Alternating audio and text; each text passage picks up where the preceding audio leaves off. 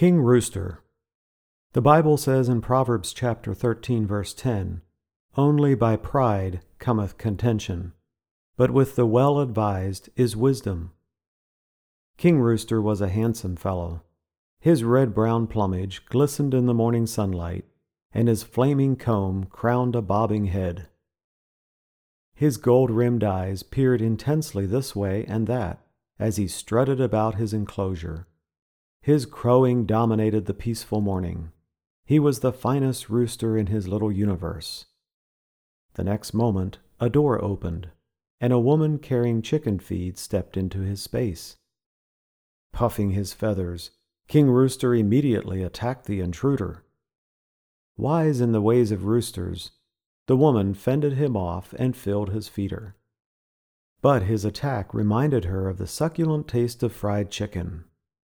She left the enclosure, and King Rooster pecked hungrily at the food, unaware that his cocky actions had shortened his life expectancy.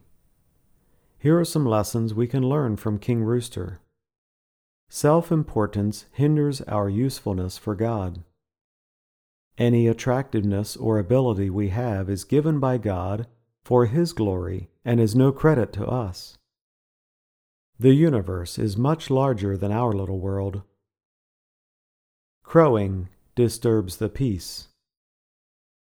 We are not nearly as important or indispensable as we may think. We should not attack others. Those we view as a threat may be trying to help us. Pride brings unrest and trouble. Ill-considered actions may shorten our life of service for God. Our feet are for serving, not strutting. Our hearts are for pondering, not puffing. Our heads are for bowing, not bobbing.